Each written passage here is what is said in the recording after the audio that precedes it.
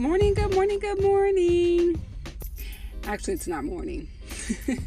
It's Cut to the Chase at 8. And on Sundays, I talk about feeling your soul Feel Sundays.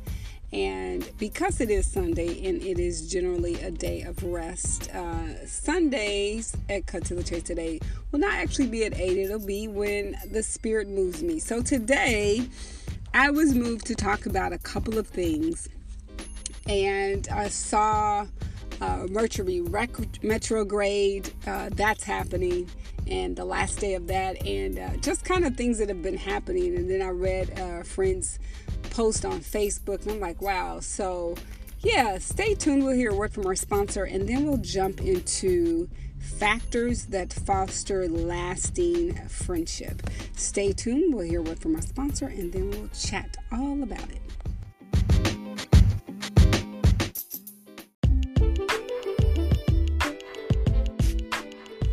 Now that we heard a word from our sponsor, let's jump right into this conversation. So I talked to a new friend, and her birthday was a couple of days ago, and we are new friends. And so learning someone and how they do friendship is actually a learning process. So normally on my birthday, I actually like to celebrate with friends. And having lived in LA and grown up in Texas, I am definitely a Texas girl in my heart, but I've lived in LA kind of maneuvering people from all over the country, whether you're talking about people from the South, people from the East Coast, people from Texas, and people from LA who are LA natives.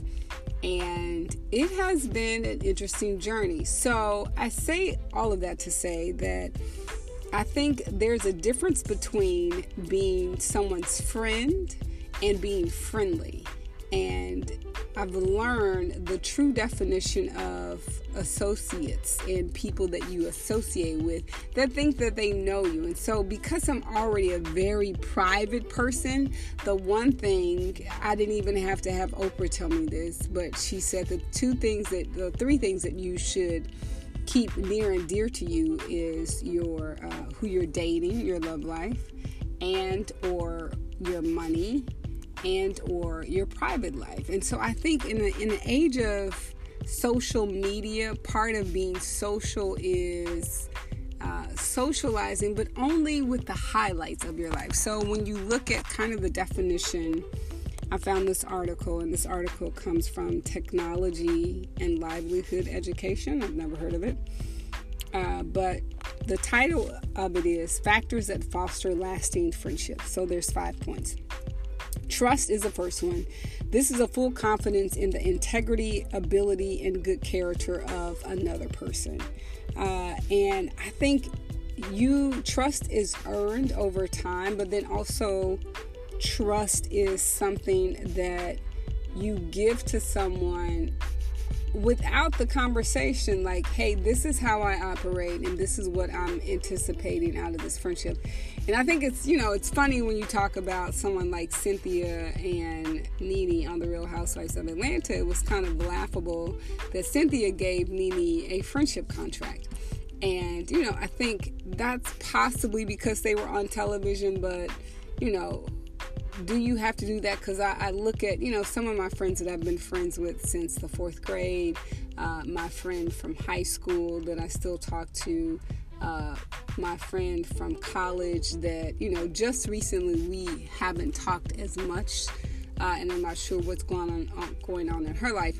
But trust is so important in terms of, building great friendships. Honesty, openness, and sincerity in word and in deed. So I think honesty often doesn't happen in life, because if it doesn't happen in social media, we think that it doesn't happen in life. And then sometimes when someone's so honest with you, you don't know really what their intent is in their honesty, so you don't necessarily know in terms of, are they sharing whatever they're sharing with you in the hopes that you'll share something with them. So I think that's the other thing. And then I think oftentimes people are afraid to be honest, because there are certain things that you could conclude about people. And the more you spend time with someone, the more you start to kind of get questions that you may have had that person answered. And then sometimes there's still kind of like this wall, because we live in, a social media age where people want to always paint the best picture. We often don't see people who are really willing to be their real selves. Respect. This is deference for friends' rights.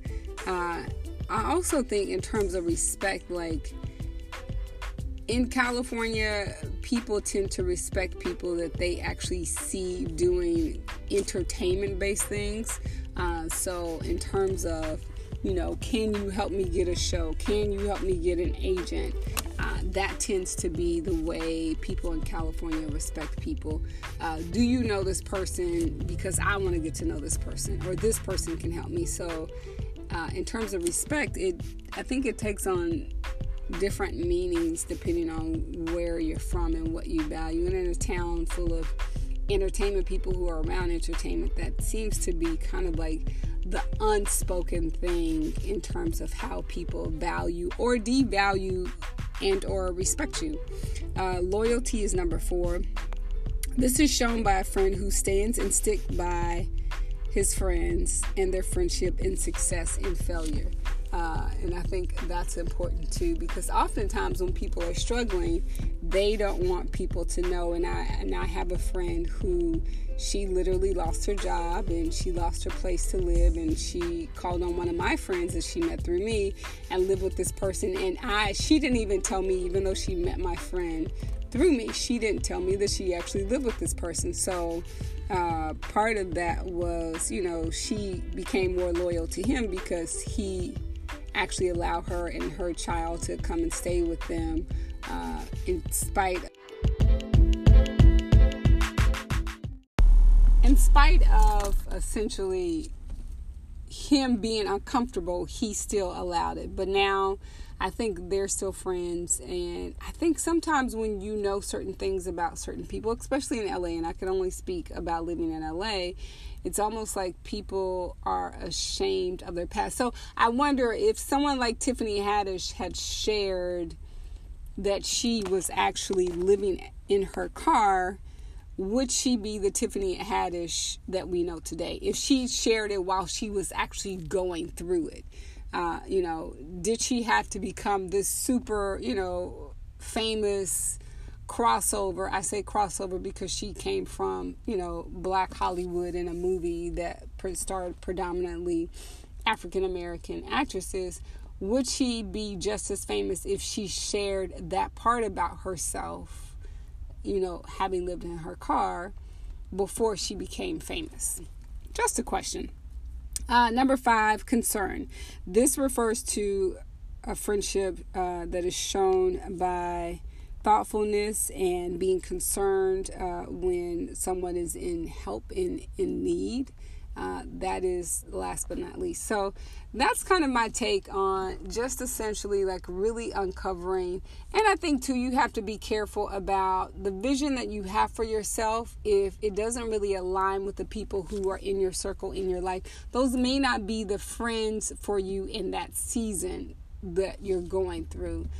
If you are going through a challenging time, those may not be the friends that you need, especially if people set the bar low for you because they've set the bar low for themselves, and or because of their backstory and whatever it is that's happening in their lives personally and how they grew up. I remember sharing with a guy friend of mine about, being happy that one of my friend's sons was moving here, and the thing that he shared with me was from his past, and I'm just like, that's so twisted that that's the way you think, but that was his background, and so essentially he put that on me, and I'm like, no, that's very twisted. So long story short, be careful who you call your friends. And there is a huge difference in calling someone your friend and being friendly. And sometimes you have to learn that lesson the hard way. And I'm excited that I'm learning those lessons, because that means I have some really amazing friends and my husband in store. So thank you guys for listening, and we will chat tomorrow.